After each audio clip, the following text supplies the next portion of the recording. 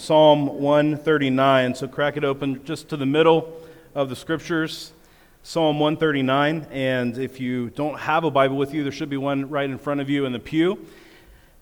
If you don't have a Bible at all, well, you can take that Bible with you. It's our gift to you today, the black Bibles that are in the pew there.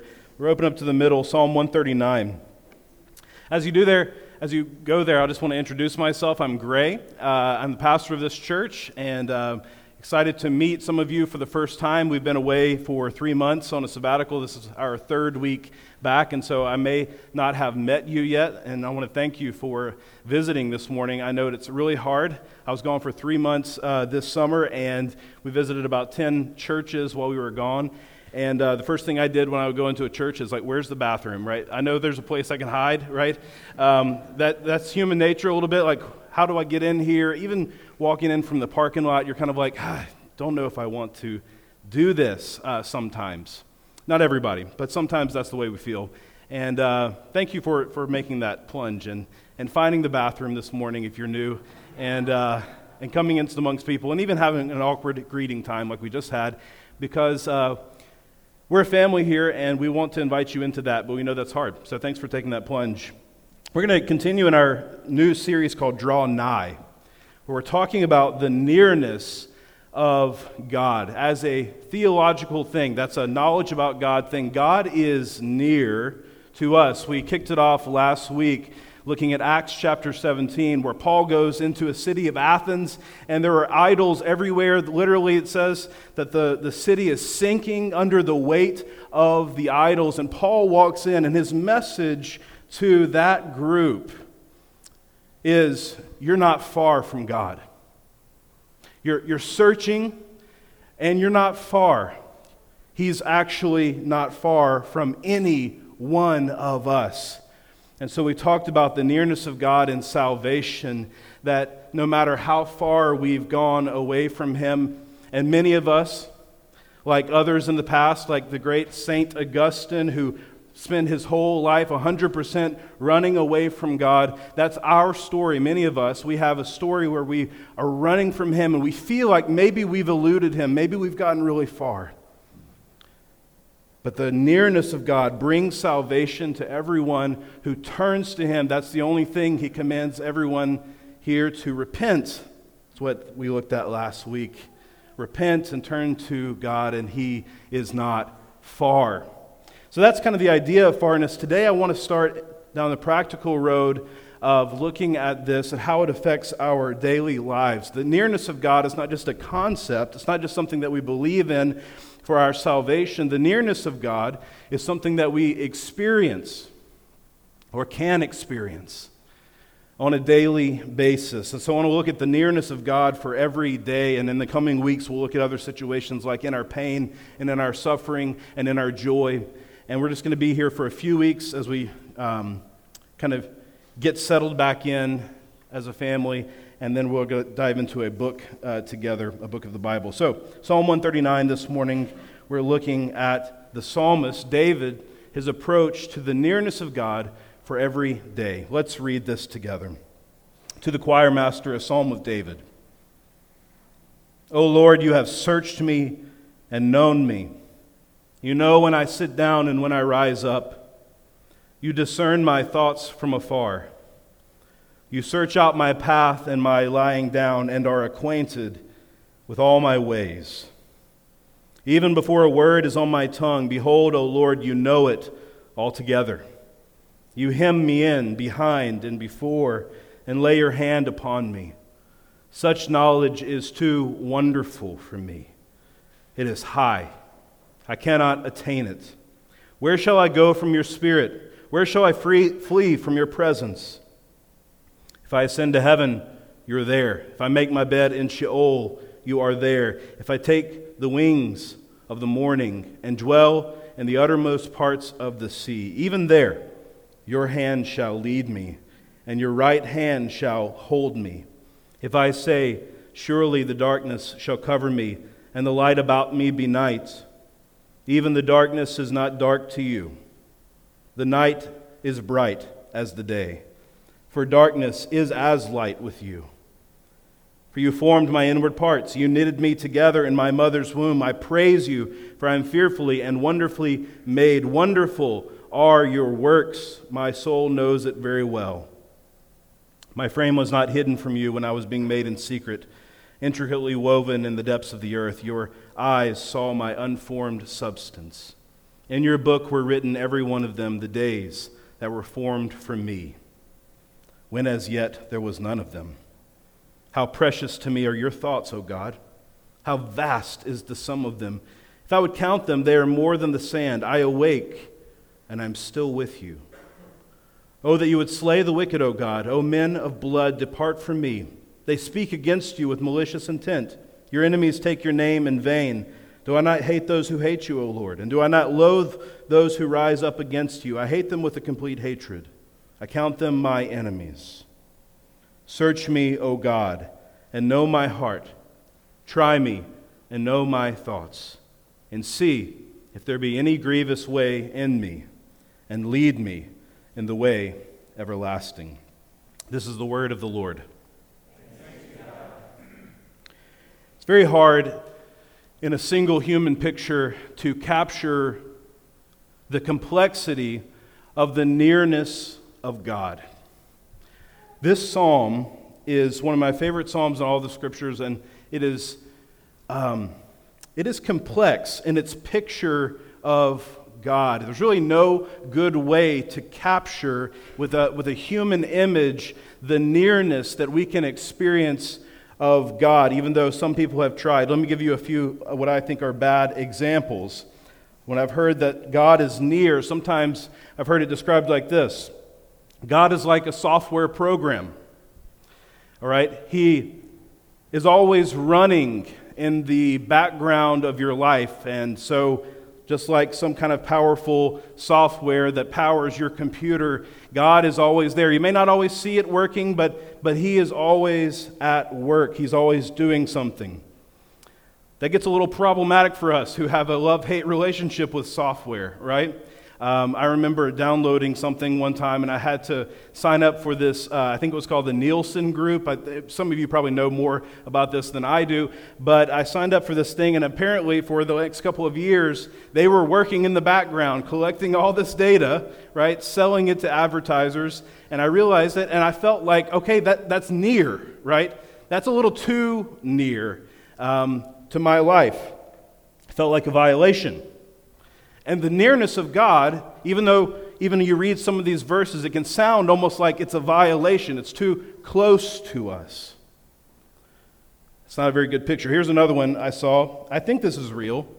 I don't know for sure, but the internet these days, apparently a couple of years ago, a church in Texas had a sermon series called Drones. And they had a military drone on the stage, as in a actual U.S. military drone, and they were talking about how God was like a drone. That's how near He is. A drone that has great cameras, great at surveillance, right? He's watching. But not only that, He has the power to destroy. So a military drone can destroy things. And so while it is true that God is powerful, and it is true that He watches over us, and it is true that He has the power to judge, I think there's still something problematic about comparing God to a military drone. Maybe like 10 things, right? Switch to the other side of this, trying to understand God's nearness. I've also heard it described that God is like a road trip friend. Someone that you can go through the journey of your life with, and He's with you all the time. And maybe just like a friend, sometimes there's silence, but it's that comfortable silence. You have somebody next to you. You have somebody near to you in your life. Now that may be a pretty good analogy for prayer. In fact, I think I've used that before. The way that we talk to God, sometimes in the silence, sometimes with our words out loud. However, it falls a little short of Psalm 139, because while God is a friend to us, His nearness is not just friendly. There's something of the majesty of Psalm 139 that gets lost when we just say, He's along for the ride in my life. Does that fit with what David is saying here? when he describes these big things, that this is what God does, his majesty, his power. We don't want to go drone. We don't want to go just road trip buddy either. There doesn't seem to be a good picture for the nearness of God. What we're trying to capture here is something like this, verse 7, "Where shall I go from your spirit? Where shall I flee from your presence?" It's like he's saying, I can't escape you, but he has a smile on his face. It's not a scary or creepy psalm. It is a beautiful psalm about God's closeness, and yet it is true that God is very close. It's like he's saying this: God is inescapable, but in the most beautiful way. And that is something that I think is hard to capture for us, and yet it's essential for us to understand. Here's how one person that I read this week describes it. I think this is beautiful about this psalm. For all its height and depth, it remains intensely personal from first to last. For all its height and depth, the majesty of God, it remains intensely personal. That's the description of the psalm. Could it not also be a description of our God?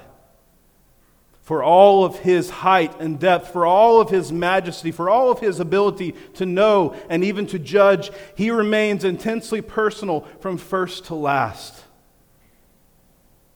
In other words, the way that we could say this is that God is near without all of the fear that we sometimes associate with nearness of powerful things.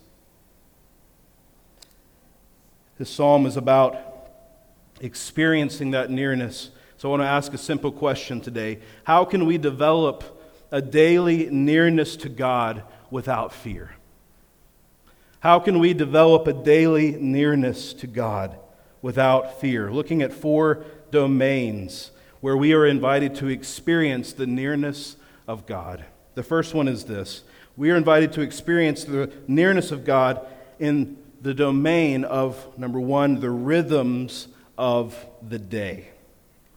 The rhythms of the day. This psalm is about a daily life with God. Look at verse 16. Your eyes saw my unformed substance.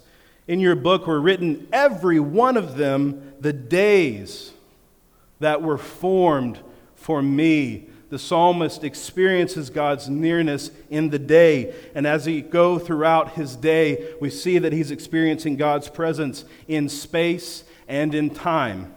He's experiencing it in space from the most mundane movements of his day. Look at verse 2. You know when I sit down and when I rise up. You discern my thoughts from afar. You search out my path and my lying down and are acquainted with all my ways.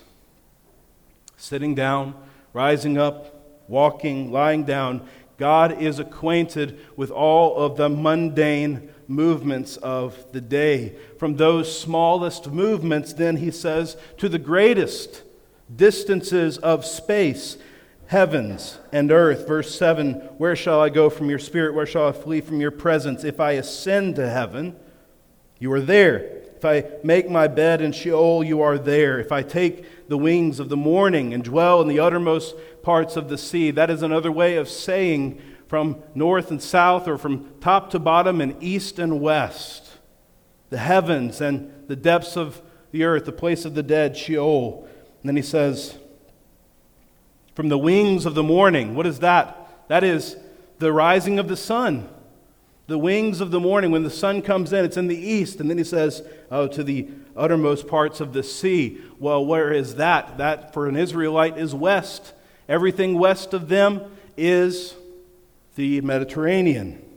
And so they associate the east with the sun and the west with the water. He's saying, from the greatest distances we can think of to the most mundane actions of our daily life, I feel the presence of God. And by the way, the word presence there just means face.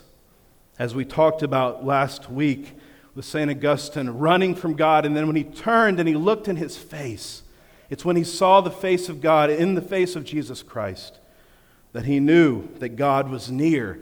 Here, he says, where can I go from your face, from your presence? That's space, but also time. From the womb, verse 13, you formed my inward parts. You knitted me together in my mother's womb. I praise you. I'm fearfully and wonderfully made. All the way to verse 16 where he says, all of my days are formed by you. And so it's not just that God is with him wherever he goes. He is with him whenever he goes, from the beginning of his life, conception, to the end of eternity. From the smallest movements to the greatest distance, and from the earliest moments of time, God's face is near. In the day, does it occur to you, I wonder, that your day, how you exist in space and time, is the domain of God's presence? Let me read a quote that I find so obvious and yet so challenging. I read it a number of years ago. Annie Dillard says this: how we spend our days is, of course, how we spend our lives. That is so obvious. That is so powerful. How you spend your day is how you spend your life. Think about that next time your phone notifies you of your average daily screen time. It's not just that you spent a day doing that. Over time, the patterns of our days becomes the pattern of our lives, and we become screen people. It becomes a part of who we are. How we spend our days is how we spend our lives. And so a question that we can ask ourselves is, what is my day designed to do? If it's true that God cares about when I sit up and when I lay down, and my sleeping patterns and my life and where I go, from the tops of the heavens to the bottom of the sea, anywhere that I might try to go, what am I trying to do? Is my day designed for my pleasure? Is it designed for my ease? Is it designed just so that I can endure and collapse into entertainment? How might my day change? We could ask ourselves if we realized it was the domain of God's presence. As we move through space and time, what is true of our days? Is verse 18, for instance, true of our mornings? If I would count them, they are more than the sand. I awake, and I'm still with you. Is the morning a time where we instantly feel ourselves in the presence of God? That challenges us, doesn't it? The whole day, the whole life. Because obviously the day here is, as it often is in all kinds of literature, a picture of our lives from the beginning, from the rising of the sun till its setting. Our lives are lived coram Deo, before the face of God. That is the first domain, the rhythms of the day. Also, he experiences the presence of God in the thoughts of the mind. There's two pieces to this. God has knowledge of us that the psalmist delights in, and the psalmist has knowledge of God that he delights in as well.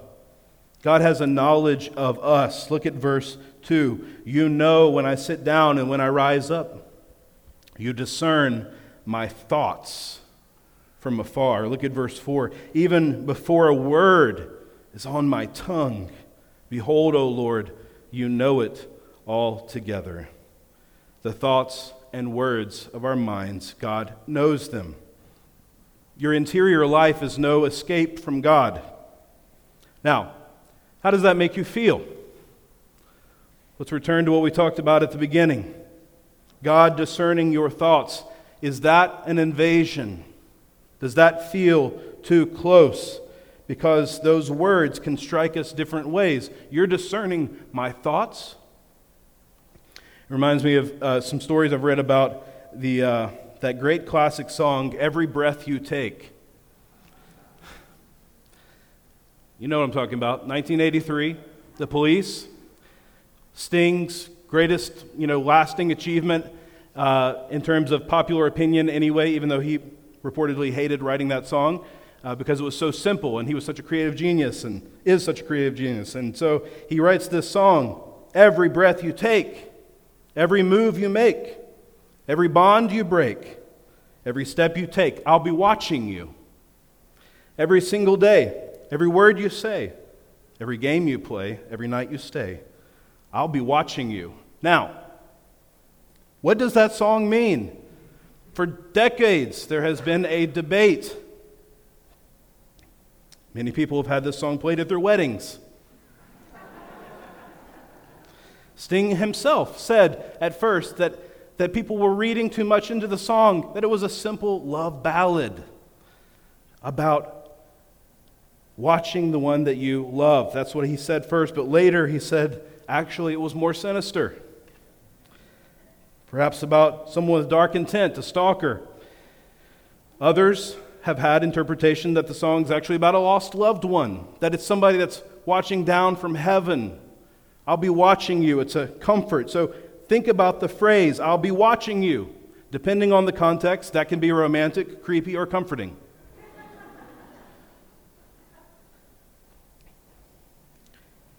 How does it strike you? God discerns the thoughts from afar. He knows the word before it is on our tongue. Listen, the psalm itself suggests that David has been on a journey himself in discovering the nearness of God. Doesn't it imply when he says, "Where can I flee from your presence? I want to run away," that he has tried this before?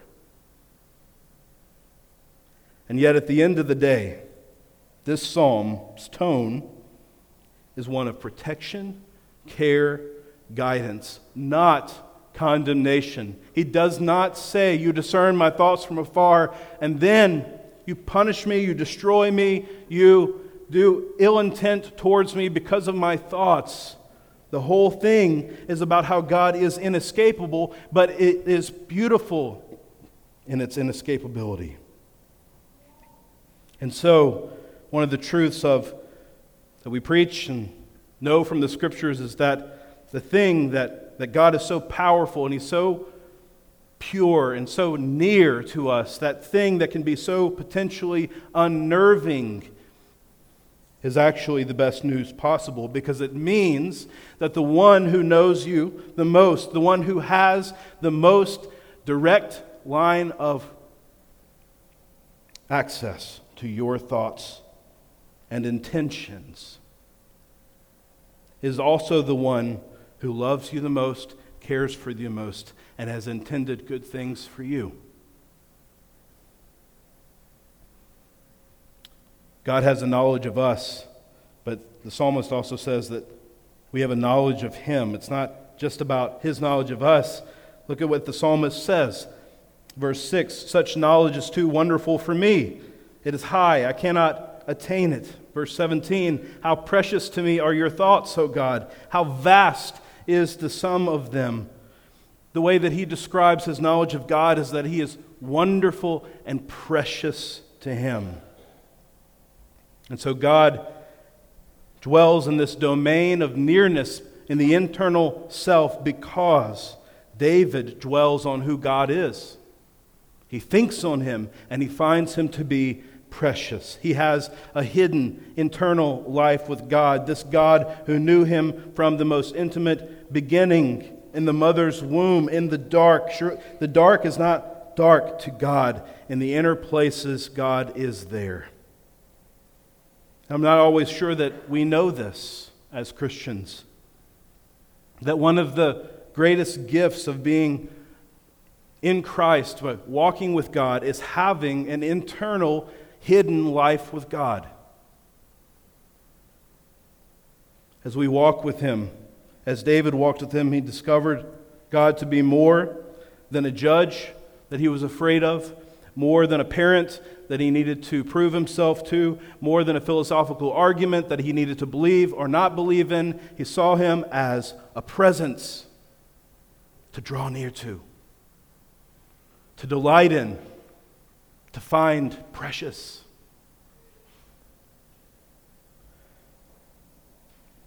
In the rhythms of the day and in the thoughts of the mind, we can experience the nearness of God. Here's the third one: in the opposition of the enemy. verse 19 may have been a surprise to you. Verse 19 through 22 is a little interjection here about God and the wicked, the enemies of God. And he says some intense things. I loathe them. I loathe your enemies. I hate them. I count them as my enemies.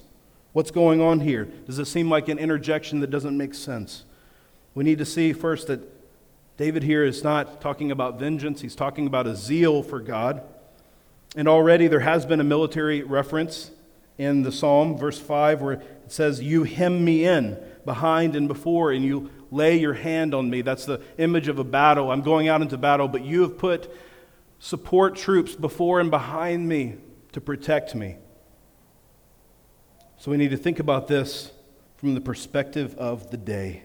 As this psalmist goes to the heights of the heavens and the depths of the sea, as he goes from here to there, as he lives his life in time, this is what he is experiencing. Not just the rhythms of his own day and the thoughts of his own mind, but also his real interaction with the forces that are against him. Who are these enemies? We've talked before about one of the best ways to describe the enemies of God for us is that it's the world, the flesh, and the devil. There's a world out there. There's a system of enemies that has, because of our sin, become so entangled that it's against God. The flesh is the enemy within, the one that fights us for our own growth and grace. And the devil, we do have an adversary, a personal adversary who works against us. But notice, the psalmist has no fear. It's not like other psalms where he's talking about the enemies of God and being afraid of them and help me out. He's actually turned the corner and he's saying, I'm fighting them because I'm on your side. He has zeal. There is no fear because he's so close to God. And the presence of God equips his life to have confidence in whatever may come. The world, the flesh, and the devil, whatever he's confronted with. And it's even in that opposition that he sees the nearness of God. It's not just in me personally and my interactions in the world, but whenever something from the outside seems to want to take away my faith, my joy. The last domain where the nearness of God can be experienced is the examination of the heart. There is a beautiful ending to this psalm. And it's a shift. Verse 23, search me, O God, and know my heart.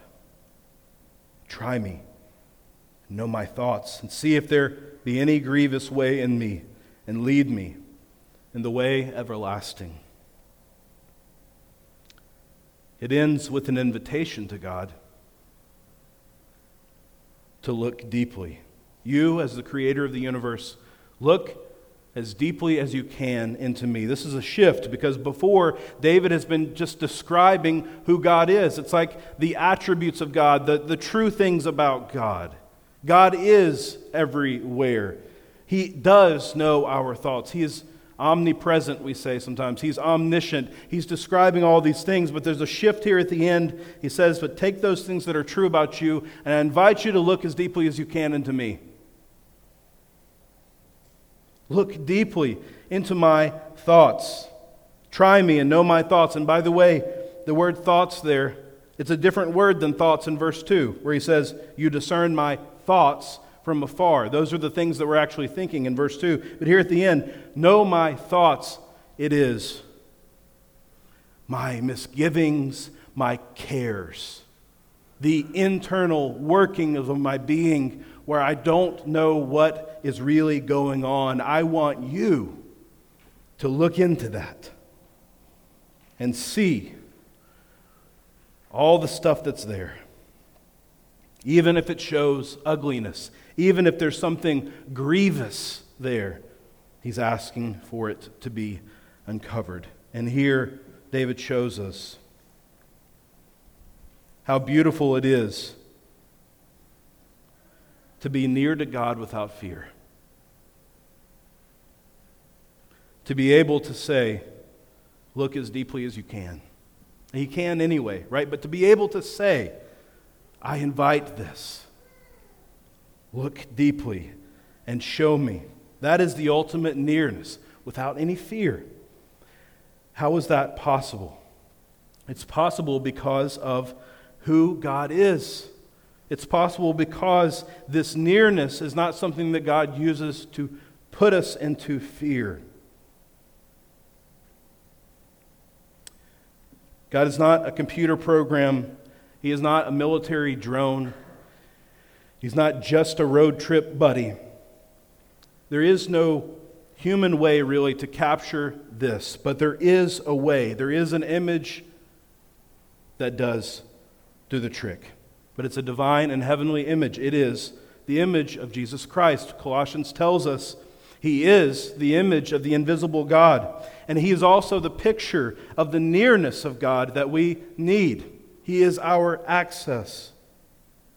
And what can be said about the psalm, which we said could also be said about God, can be said about Jesus Christ. For all His height and depth, He remains intensely personal from the beginning to the end. Jesus is near to us, not just because He is a friend, even though He is a friend, but in His majesty, He took on flesh and came near to us. He didn't lose the majesty, nor did He lose the closeness. And so it's in Jesus Christ that we are fully known, that we can pray exactly these words: search me and know my heart, try me and know my thoughts, see if there's any grievous way in me. Because in Christ we have the confidence to be fully exposed before God, to be uncovered. And what God does with that exposure is not condemn us if we are in Christ. He covers us. And He takes all of His intimate knowledge about us, our sitting and our rising, our thoughts that He discerns, and He redeems it. By the life and the death and the resurrection of Jesus, we are brought near to God, and it cancels out the fear of being exposed. So if you want to experience the nearness of God in everyday life, if you want to walk with God, the best way is to preach the gospel to yourself every day. That what Christ has done for you, you apply to a balm, as a balm on your heart when you're feeling sad and distant. That you insert it into the rhythms of your day, that there's things that trigger for you a response that, yes, this is the life that I'm living. I awake and I'm still with you. The gospel is still true. I still have life and faith and everything I need for godliness because of what you have done. Applied not just in the externals, but in the heart and in the mind and the inner person, the hidden life with God, that you coach yourself on what is true of you now that you are a son or a daughter of God. And what that does is it brings you near to Him in experience, not just in reality. This psalm, I'll close with this. This psalm was the inspiration for Francis Thompson's famous poem, The Hound of Heaven. Francis Thompson, relatively unknown person, 19th century poet. And he wrote this poem, The Hound of Heaven, in which he compares his life, it's an autobiographical poem, to running away from God. And God being the hound of heaven who is hunting him like game. And he runs from God. He says, I fled Him down the nights and down the days. I fled Him down the arches of the years. I fled Him down labyrinthine ways of my own mind. See the echoes of Psalm 139? Space and time and the mind, all the ways that we can flee the presence of God, but by the end of the chase, in the end of the poem, he realizes that God was seeking him. Yes, God was after him, but He was seeking him in order to give him all that he himself wanted, and that was the discovery. The things that I wanted are the things that He wanted to give. At the end, from God's perspective, He says, all which I took from thee, I did but take, not for thy harms, but just that thou might seek it in my arms. I didn't take anything away from you to detract from you.